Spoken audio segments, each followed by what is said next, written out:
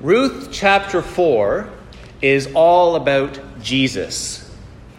His name is never mentioned, but if we're reading our Bible the way God intends, if we're making those intercanonical connections and legitimately linking up all the little stories to that one big story of the Bible, what's called the meta-narrative, then we clearly see that this chapter, this book, the book of Ruth, is all about our Savior. In surprising ways, 1,000 years before Jesus' birth, the book of Ruth glorifies his saving reign. This book is about the work of God in the darkest of times to prepare the world for the glory of Jesus Christ. The title for our sermon today, you can see this in your bulletins, is Jesus, our Redeemer and Brother. And I'm so grateful to God to have the privilege of preaching this text to you today, my brothers and sisters in Christ. As you can see in your bulletin, there are 3 scenes, and I'm going to be moving quickly through the first and second scene. It's a legal forum with a lot of arcane technical details, because I wanted to get us to Genesis chapter 38 and the story of Judah and Tamar. So, let's pick up from where we were last week. Naomi has said at the end of chapter 3 that Boaz will not delay in securing Ruth's redemption. That word keeps being used over and over again, her redemption. He will act today, and so he does. Verse 1 of chapter 4 takes place the morning after the threshing floor incident. So look at verse 1 of chapter 4. Meanwhile, Boaz went up to the town gate and sat down there just as the family guardian he had mentioned came along. Boaz said, "Come over here, my friend, and sit down." So he went over and sat down. Now, in the Hebrew, Boaz does not call this man my friend. Instead, the author has Boaz calling the man Mr. So-and-so. It's the author calling him that, not Boaz. And Mr. So-and-so is an insulting sort of term. Why is that? Because this is a man who refuses to restore the name of the dead to his proper inheritance, which in this culture is a terrible, terrible transgression. So he himself is given no name. The author is telling us in verse 1, this guy's a no-good little weasel. Just wait and see. He's Mr. So-and-so. We're not even going to give him a name. And what Boaz does in verse 2 is he convenes a legal forum. Verse 2, Boaz took 10 of the elders of the town and said, "Sit here." And they did so. And make no mistake, this isn't just a bunch of old dudes sitting around whittling sticks. This is a courtroom scene. This was a non-literate society. And legal transactions were recorded orally and preserved in people's memory for posterity. That's how it worked. These 10 elders of the town, they're acting as witnesses. Verse 3, then he said to the family guardian, Naomi, who has come back from Moab, is selling, or maybe transferring, surrendering, the piece of land that belonged to our relative Elimelech. I thought I should bring the matter to your attention and suggest that you buy it in the presence of these seated here and in the presence of the elders of my people. If you will redeem it, do so. But if you will not, tell me, so I will know. For no one has the right to do it except you, and I am next in line. Okay, Boaz has just introduced a totally new development and complication in the story. This is the first time any mention has been made of land ownership. Now, it's next to impossible to say with certainty. This is the most difficult issue to understand in the whole book. But it appears Elimelech, Naomi's dead husband, before emigrating with his family 10 years before to the land of Moab, sold what's called the usufruct of his land. Usufruct is a specialized real estate term.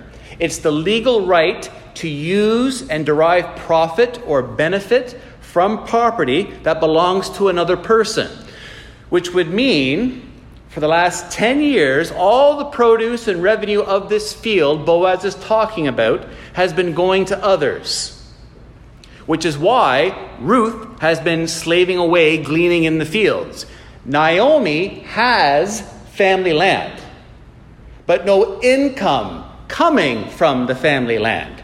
Her dead husband sold away those rights to another party. I think that's the best solution. Boaz is calling upon Mr. So-and-so, the nearer redeemer, to repurchase those rights from its present possessor, somebody we never meet in this story. Naomi has no money to do it herself. This is the moral obligation of the Goel, and Boaz is calling upon Mr. So-and-so to act in this capacity. Verse 4, I will redeem it, he said. And we can just see this guy licking his chops at this moment. Thank you, Boaz, for bringing this little piece of business to my attention. I'll be sure to get right on that. And with that, Mr. So-and-so may have thought negotiations were over. Time to go home and count his money. But the reader knows it can't be over here. Boaz has pledged himself to redeem Ruth and to restore Naomi to life and fullness. So it can't be over yet. This stuff hasn't happened yet. So now Boaz plays his trump card. And this is where we see his wisdom for calling such a public assembly of 10 elders. Because if this were only about the usufruct of the land, it would be like contesting a parking ticket in the Supreme Court. It's legal overkill. Verse 5. Then Boaz said, on the day you buy the land from Naomi, you also acquire Ruth the Moabite, the dead man's widow, in order to maintain the name of the dead with his property. Boaz is now publicly calling upon Mr. So-and-so, the nearer redeemer, to take on the voluntary, moral, family responsibility of marrying the widow Ruth and raising up an heir for her dead husband Mahlon, right? An heir outside Mr. So-and-so's own family. An heir who will stand in line to inherit this same field. Boaz is a thinking dude. This is really smart. Because Mr. So-and-so is now caught in an ethical and economic dilemma. He's just publicly declared his willingness to assume the requirements of redemption. I mean, and who wouldn't want that, right? I mean, he stands to gain a great deal. But if he were now publicly in front of legal witnesses to declare his willingness to take on the voluntary family responsibility of marrying the widow Ruth and raising an heir to the same field, which of course functions to his economic disadvantage, and then in the years to come, if he were to ignore this pledge and duty, he would look like a low-life scumbag in front of all of Bethlehem. It would reveal to everyone that his willingness to redeem the property sprang only from motives of personal gain and the acquisition of property, rather than family restoration and helping out the poor widows of the family who own the rights to the land. So in verse 6, the weasel shows his true colors. He was just being mercenary all along. Verse 6, at this the family guardian said, then I cannot redeem it because I might endanger my own estate. You redeem it yourself, I cannot do it. Mr. So-and-so is unwilling to shoulder his full moral responsibility as the redeemer with the prior rights. So he summons Boaz to acquire his rights. And he expresses the transfer of those rights symbolically by removing his sandal and giving it to Boaz. I just can't imagine. Here you go. But then we have this explanatory note, verse 7. Now, in earlier times in Israel, for the redemption and transfer of property to become final, one party took off his sandal and gave it to another. This was the method of legalizing transactions in Israel. Obviously, by the time this was written, that was no longer the case, but back in the day, this is how it was. Verse 8, so the guardian redeemer said to Boaz, buy it yourself, and he removed his sandal.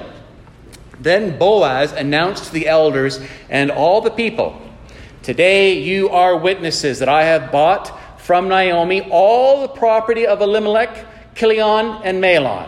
I have also acquired Ruth the Moabite, Mahlon's widow, as my wife, in order to maintain the name of the dead with his property, so that his name will not disappear from among his family or from his hometown. Today you are witnesses. Boaz's behavior in this affair is outstanding.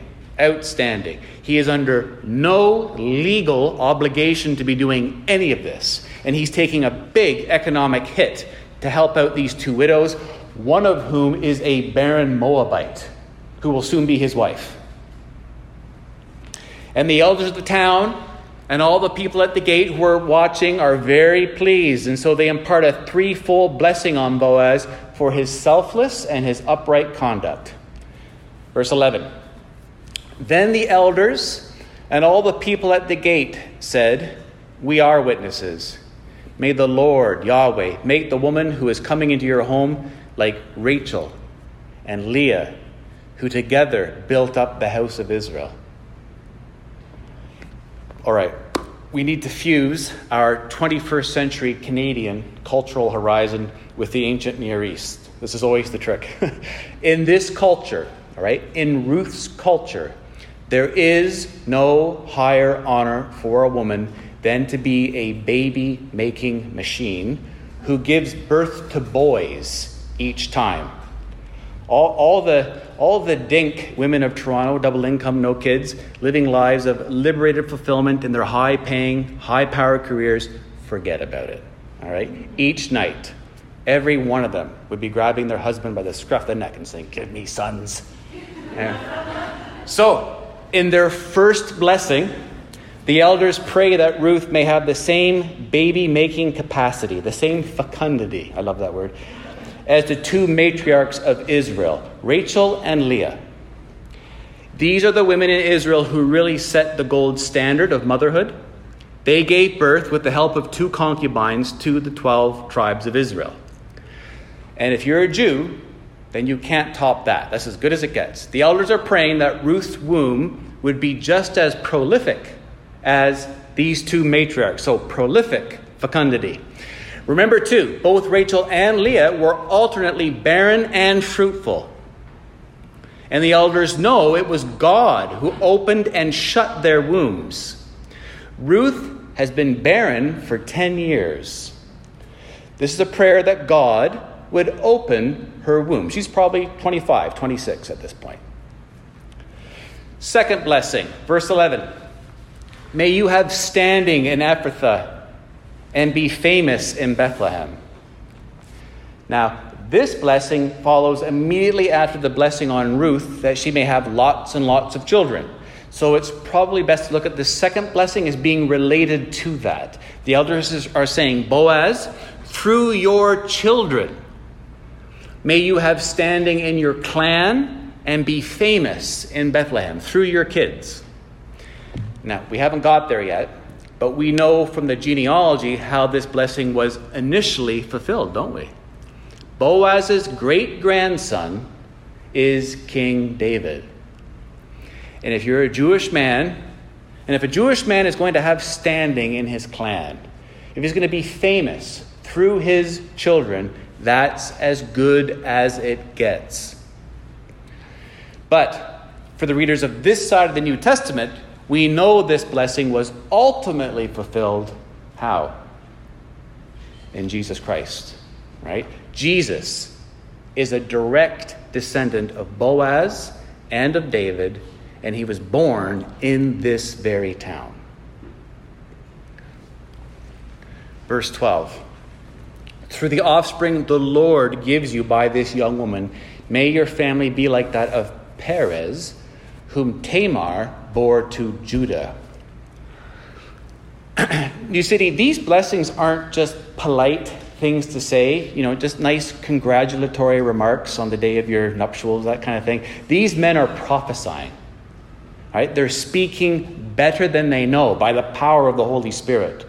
These last two blessings tie the whole story of the Bible together. and lead us directly to Jesus Christ. If we're not seeing that, we're not reading the book of Ruth properly.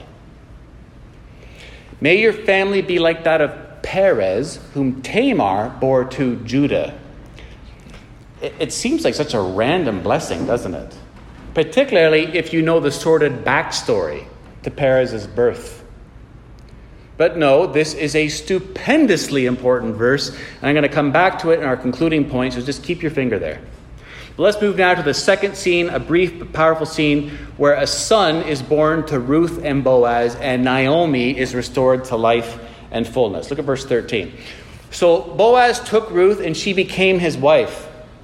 When he made love to her, the Lord enabled her to conceive, and she gave birth to a son. The Lord has closed Ruth's womb for 10 years so that his sovereign purposes can be worked out in Ruth's life. Now, the Lord decides it's time to open her womb so that his sovereign purposes can be worked out in Ruth's life. But notice, the focus in verses 14 to 17, it isn't on Ruth at all or on Boaz. The focus is on Naomi and on the child. The speech of the neighborhood women is devoted almost exclusively to describing Naomi's restoration to life and fullness. And it's very important that the women of Bethlehem should be the ones who interpret the significance of Obed's birth. Why is that? Why is that only right and proper? It's because it was these same women who were on the receiving end, right, of Naomi's bitter tirade against God back in chapter 1. It's these same women who had to listen to Naomi lament her emptiness and how God had been cruel and unloving toward her. And now, these same ladies are able to show Naomi how God has not abandoned her. Verse 14, the women said to Naomi, "Praise be to the Lord, who this day has not left you without a family guardian, a redeemer, Goel. May he become famous throughout Israel. He will renew your life and sustain you in your old age. For your daughter-in-law, who loves you and who is better to you than 7 sons, has given him birth." Then Naomi took the child in her arms and cared for him. The women living there said, "Naomi has a son." And they named him Obed, which means guardian, provider. He was the father of Jesse, the father of David. Whose son is this? Biologically, he's Ruth's and Boaz. But that's not what the text says. The women living there said, "Naomi has a son." Why does it say that? To make crystal clear God's reversal of Naomi's situation. To make crystal clear God's reversal of Naomi's situation. The Lord took her sons away in chapter 1. Now the Lord has restored to her a son in chapter 4, plus given her a daughter-in-law who loves her and is better to her than 7 sons. Naomi said in chapter 1:21, "I went away full. The Lord brought me back empty." But now she's full again and has been restored to life because the Lord has given her a son through Ruth. And it's this child, Obed, who is the ultimate redeemer in this family drama, not Boaz. And the women say so in verse 14. Praise be to the Lord, who this day, that is the day of Obed's birth, has not left you without a family guardian, a redeemer, a Goel. But why is Obed called a redeemer? At one level, he simply redeems Naomi from hopelessness in her old age. As the women say in verse 15, he will renew your life and sustain you in your old age. But there's another level of meaning. This child will be the grandfather of King David. Verse 17b, and they named him Obed. He was the father of Jesse, the father of David. Wham! That's supposed to hit us right between the eyes. This is where Christians who are reading their Bible canonically with a view of salvation history throw on the brakes and say, whoa, right there is why the story of Ruth is in the Bible. But it isn't until the last 5 verses that we know for sure, though we've had some clues along the way. It's like a movie where it's not until the end of the film and that twist comes that everything's put into perspective. But to get the full weight of what's happening here, we need to go back to what the elders said at the gate, the third blessing of verse 12. They say, through the offspring the Lord gives you by this young woman, may your family be like that of Perez, whom Tamar bore Judah.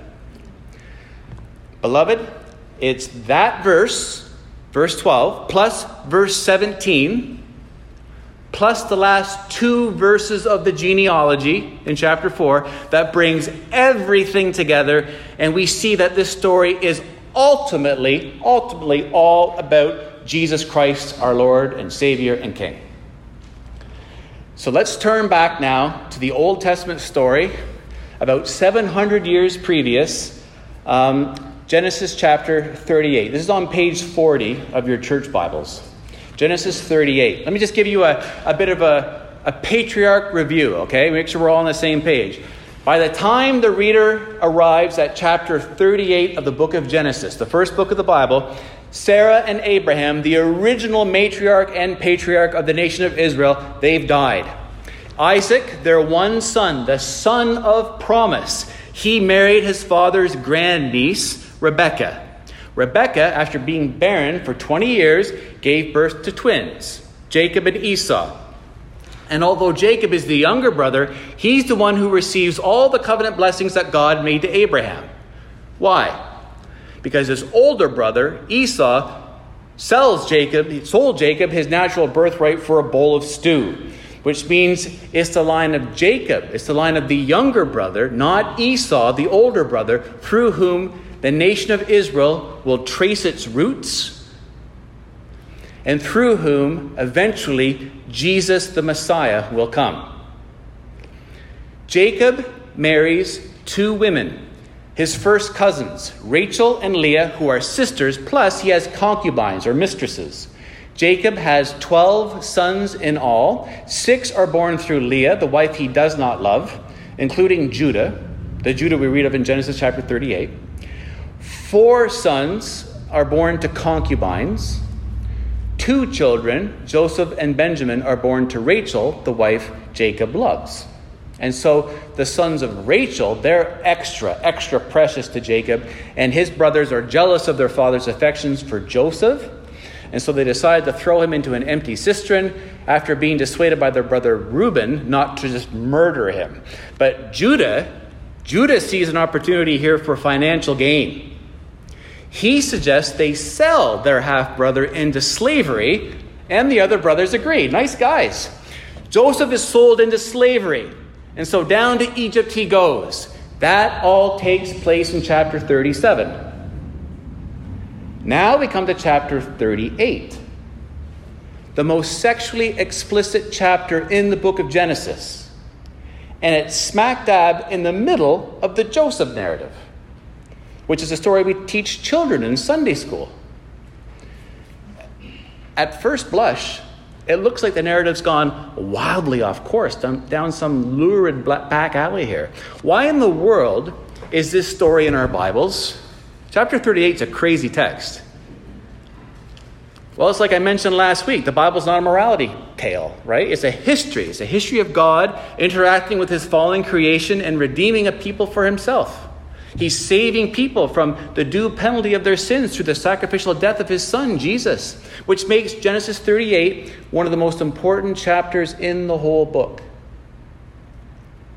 This chapter is one of the sinews that holds the whole Bible together. The account of Judah and Tamar is important because it relates to the covenant that God made with the father of the Jewish nation, Abraham. God had promised Abraham in Genesis 12, verses 2 and 3, I will make you a great nation, and all the families of the world will be blessed in you. And all the families of the world will be blessed through Abraham's direct ancestor, Jesus. That's what that's referring to Jesus.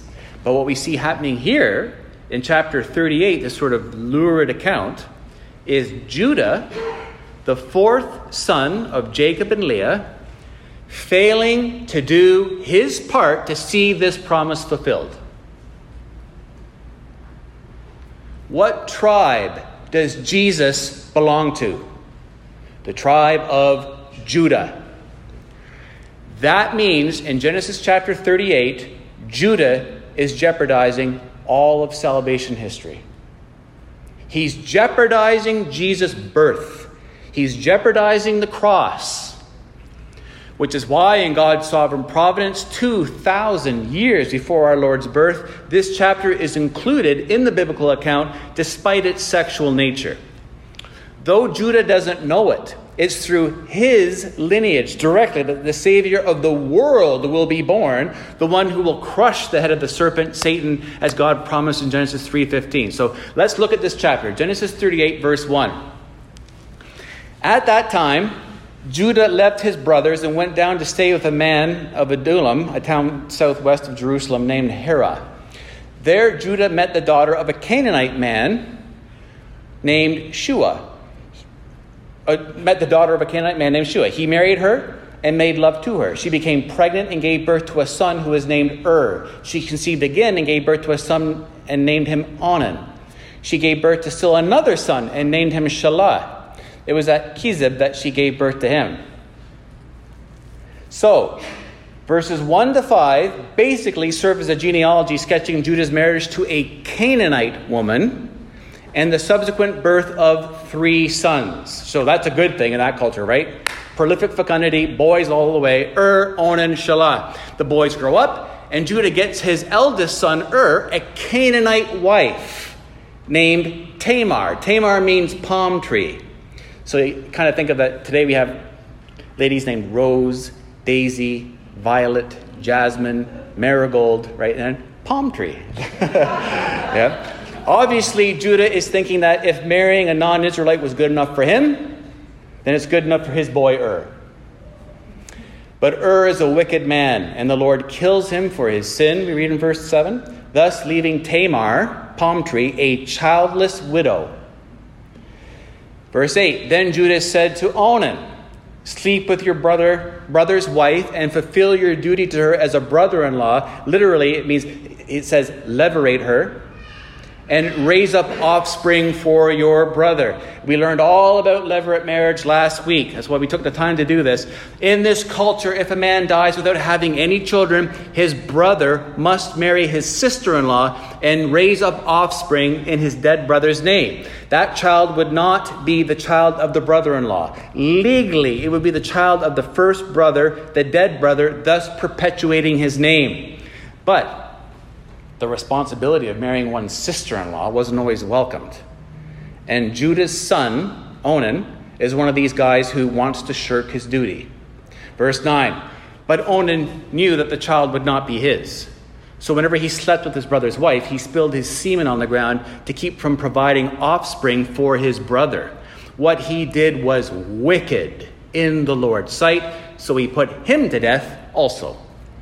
Onan ejaculates on the ground every time he has intercourse with Tamar. This is due to be selfish and wicked in the sight of God, so Yahweh kills Onan for his sin. Judah's family line is in trouble. He only has one male heir now, Shelah, to carry on his family name. Just one boy. This woman, Tamar, is a curse. Every son of his who has intercourse with her dies. No more. It stops now. So Judah lies to his daughter-in-law. He tells Tamar that he's going to give her his youngest son, Shelah, after he gets a bit older, but he plans to do nothing of the sort. Judah tells Tamar to move back with her folks in the meantime in order to get her geographically removed from his own family. But now in this culture, Tamar is legally betrothed to Shelah. They're legally betrothed. However, Judah promptly forgets about Tamar and his responsibilities toward her and his dead son, and the duties incumbent upon him as a member of Abraham's family. It's through his seed that the whole world is going to be blessed, but Judah cares nothing for this promise or this responsibility. Time passes. Verse 12 says, after a long time, Judah's Canaanite wife dies. And after Judah recovers from his grief, he goes with his friend Hira the Adullamite, a non-Israelite, up to a sheep shearing festival in Timnah. Tamar, palm tree, hears that Judah is going to Timnah for the festival. And she seizes this opportunity to produce a child for her dead husband and to carry on his name. And folks, we need to see that Tamar is not a woman of loose virtue who's seeking to gratify sexual lust here. All right? She's trying to raise up offspring for her dead husband. She is forced to take extreme measures. And there's no condemnation of her in the account for what she does. Her actions are portrayed in a sympathetic light. It's Judah and Onan. They're the scoundrels in this story. And I'm just going to read the rest of the account to the end of the chapter, making comments here and there, but I think we have enough information now just to kind of fill in all the gaps, right? So look at verse 13. When Tamar was told, your father-in-law is on his way to Timnah to shear his sheep, she took off her widow's clothes, covered herself with a veil to disguise herself, and then sat down at the entrance to Enaim, which is on the road to Timnah. For she saw that though Shelah, Judah's third son, had now grown up, she had not been given to him as his wife. When Judah saw her, he thought she was a prostitute, for she had covered her face. Not realizing that she was his daughter-in-law, he went over to her by the roadside and said, come now, let me sleep with you. And what will you give me to sleep with you? She asked. I'll send you a young goat from my flock, he said. Will you give me something as a pledge until you send it? She asked. He said, what pledge should I give you? Your seal and its cord and the staff in your hand, she answered. And this would be the equivalent of Judah giving Tamar his driver's license and all his credit cards. Right? Judah was a rich man, and he would have owned his own personally engraved seal. This seal is carried on a cord that's threaded through the middle. The staff is a symbol of authority and had a carved head, which would indicate ownership. So this is all his ID and his credit cards. So he gave them to her and slept with her, and she became pregnant by him. After she left, she took off her veil and put on her widow's clothes again. Meanwhile, Judah sent the young goat by his friend, the Adullamite, in order to get his pledge back from the woman, but he did not find her. He asked the men who lived there, where is the shrine prostitute who was beside the road at Enaim? There hasn't been any shrine prostitute here, they said. So he went back to Judah and said, I didn't find her. Besides, the men who lived there said, there hasn't been any shrine prostitute here. Then Judah said, let her keep what she has, or we will become a laughingstock. After all, I did send her this young goat, but you didn't find her.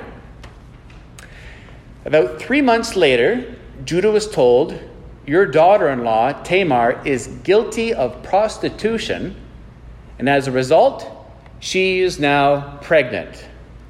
Judah said, bring her out and have her burned to death. She's broken her betrothal vow. She's committed adultery. She must die. Very, very, very self-righteous, right? Verse 25. And as she was being brought out, she sent a message to her father-in-law. I am pregnant by the man who owns these, she said. And she added, see if you recognize whose seal and cord and staff these are. Judah recognized them and said, she is more righteous than I, since I wouldn't give her to my son Shelah. And he did not sleep with her again. When the time came for her to give birth, there were twins in her womb. As she was giving birth, one of them put out his hand. So the midwife took a scarlet thread and tied it on his wrist and said, this one came out first. But then he drew back his hand. His brother came out and she said, so this is how you have broken out. and he was named Perez, which means breaking out. Then his brother, who had the scarlet thread on his wrist, came out, and he was named Zerah, which means scarlet. All right, with all that under our belts, go back to Ruth chapter 4. When the elders in verse 12 of Ruth 4 bless Boaz, what do they say? May your family be like that of Perez, whom Tamar bore to Judah.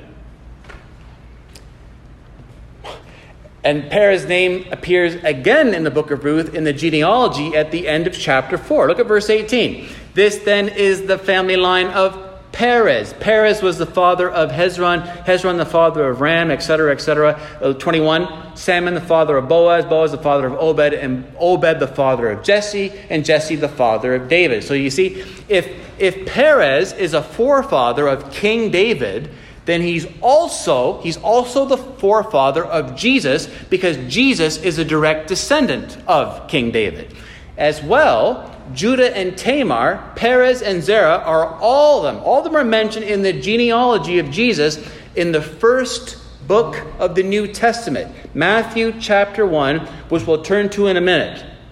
Brothers and sisters, this means this story of Judah and Tamar, which initially seems so marginal and weird and out of place in the Joseph narrative, actually records a vital link in God's history of redemption. Tamar, through her determination to have children, secured for Judah the honor of fathering both King David and the Savior of the world, Jesus Christ.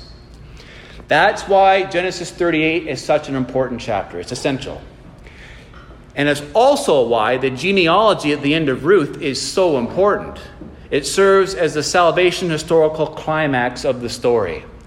And if we know the heritage of Jesus, then we know that Tamar, palm tree, is part of a whole line of suspect women that make up the Messiah's lineage, which clearly shows us that Jesus, who is God in the flesh, God incarnate, identifies with human beings in our fallen, sinful weakness. Despite our sins, despite the skeletons in our family closets, Jesus is not ashamed to call us his brothers and his sisters. Every family has scandal. Everyone here has relatives who are less than savory. Right? In my own family tree, this is back like in 1903, 1904, somebody married into my family who ended up murdering his entire family, his wife, his pregnant wife, and his 4 children with a hammer. And then he blew his brains out with a shotgun. He owed money all over town. And my great aunt, my grandfather's sister, I remember her saying, when they were growing up, no one ever was allowed to talk about that. That was an absolute scandal. He killed them all with a hammer and then shot himself. Jesus' own family had scandal. He was descended from a long line of scoundrels and wicked kings and prostitutes and Gentile adulterers and idolaters. When we look at the family tree of Jesus at the beginning of Matthew's gospel, I want us to turn there. Look at Matthew chapter 1, 965 in our church Bibles, but Matthew 1. We look at this genealogy. We're looking at a rogues gallery. Okay? In particular, it's interesting to consider the less than reputable women in Jesus' family tree. And I want to zero in on this, not because I'm a chauvinistic pig, but because Matthew himself broke with convention by even including women in his genealogy. It just wasn't done in this culture. You only included men in the family tree, and the women Matthew does decide to include are very unsavory to boot. So you would think Matthew might want to kind of pad Jesus' genealogy a little bit. This is, after all, the Messiah, Jesus, the Savior of the world, the King of Kings and Lord of Lords. Any good hagiographer would want to kind of sweep scandal away from such a figure. But Matthew doesn't do that, and he has a very important theological purpose for not doing that.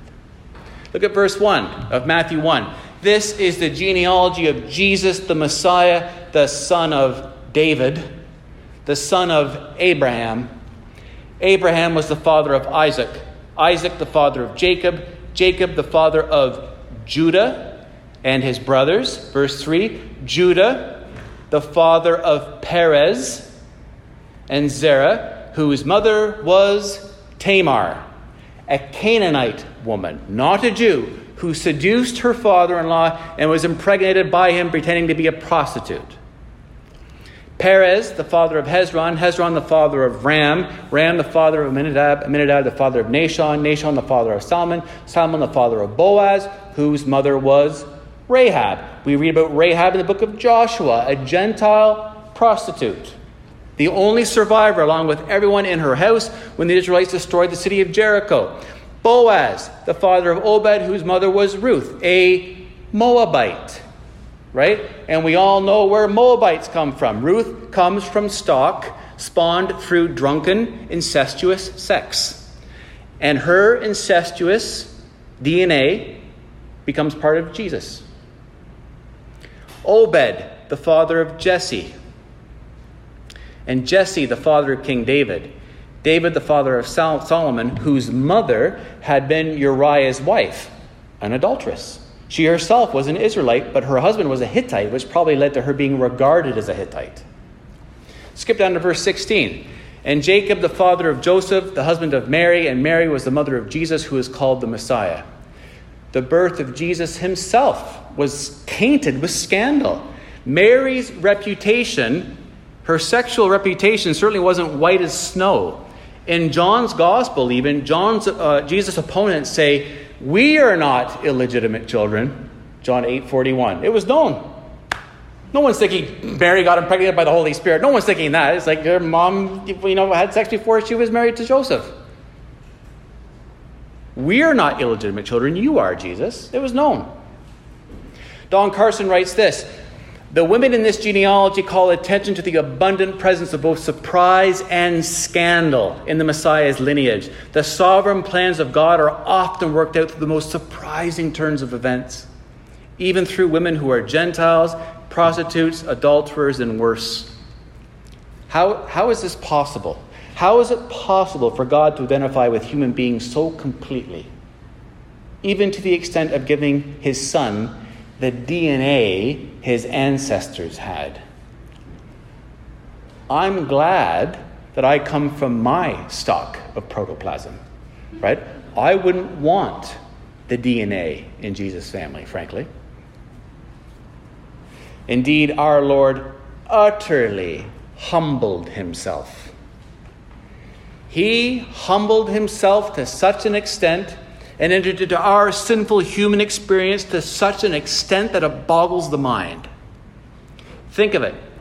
Such a high and lofty God, condescending to enter so fully into our experience, even to the extent that, as God says in Hebrews 2:11, both the one who makes people holy, that is Jesus, and those who are made holy are of the same family. So Jesus is not ashamed to call them brothers and sisters. Hebrews 2:11. That is remarkable. He made us.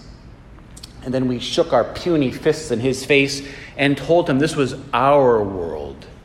And we wanted no part of him. Then he donned our flesh. He became a human being and is not ashamed to be called our brother. What? Jesus is my brother? God is my father? Yes. The Bible says that if we're united to Jesus Christ through faith, these privileges are ours. We're of the same family. Brothers and sisters in Christ, our Heavenly Father wants us to have an otherworldly, biblical perspective on our existence. We are of infinite value if we're in Christ.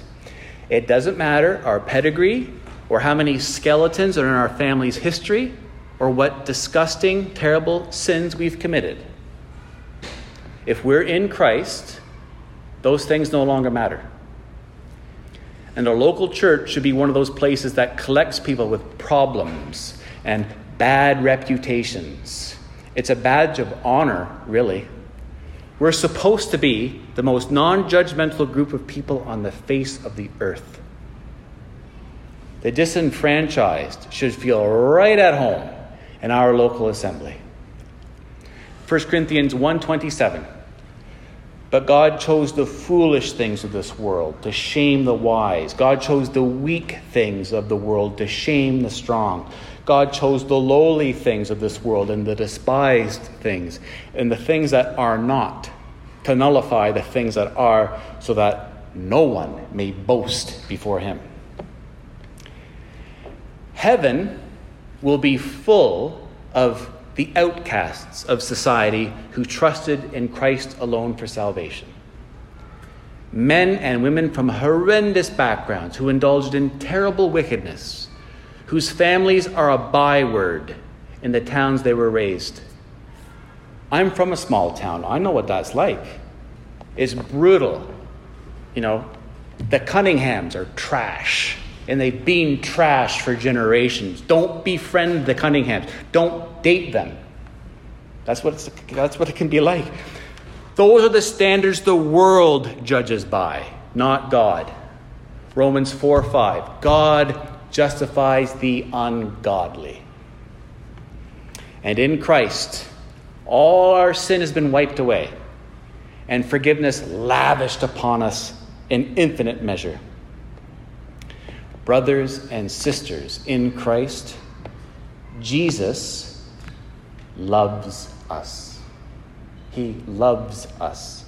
He identifies with us in our fallen, sinful weakness, despite our sins, and he is not ashamed to call us his brothers and his sisters.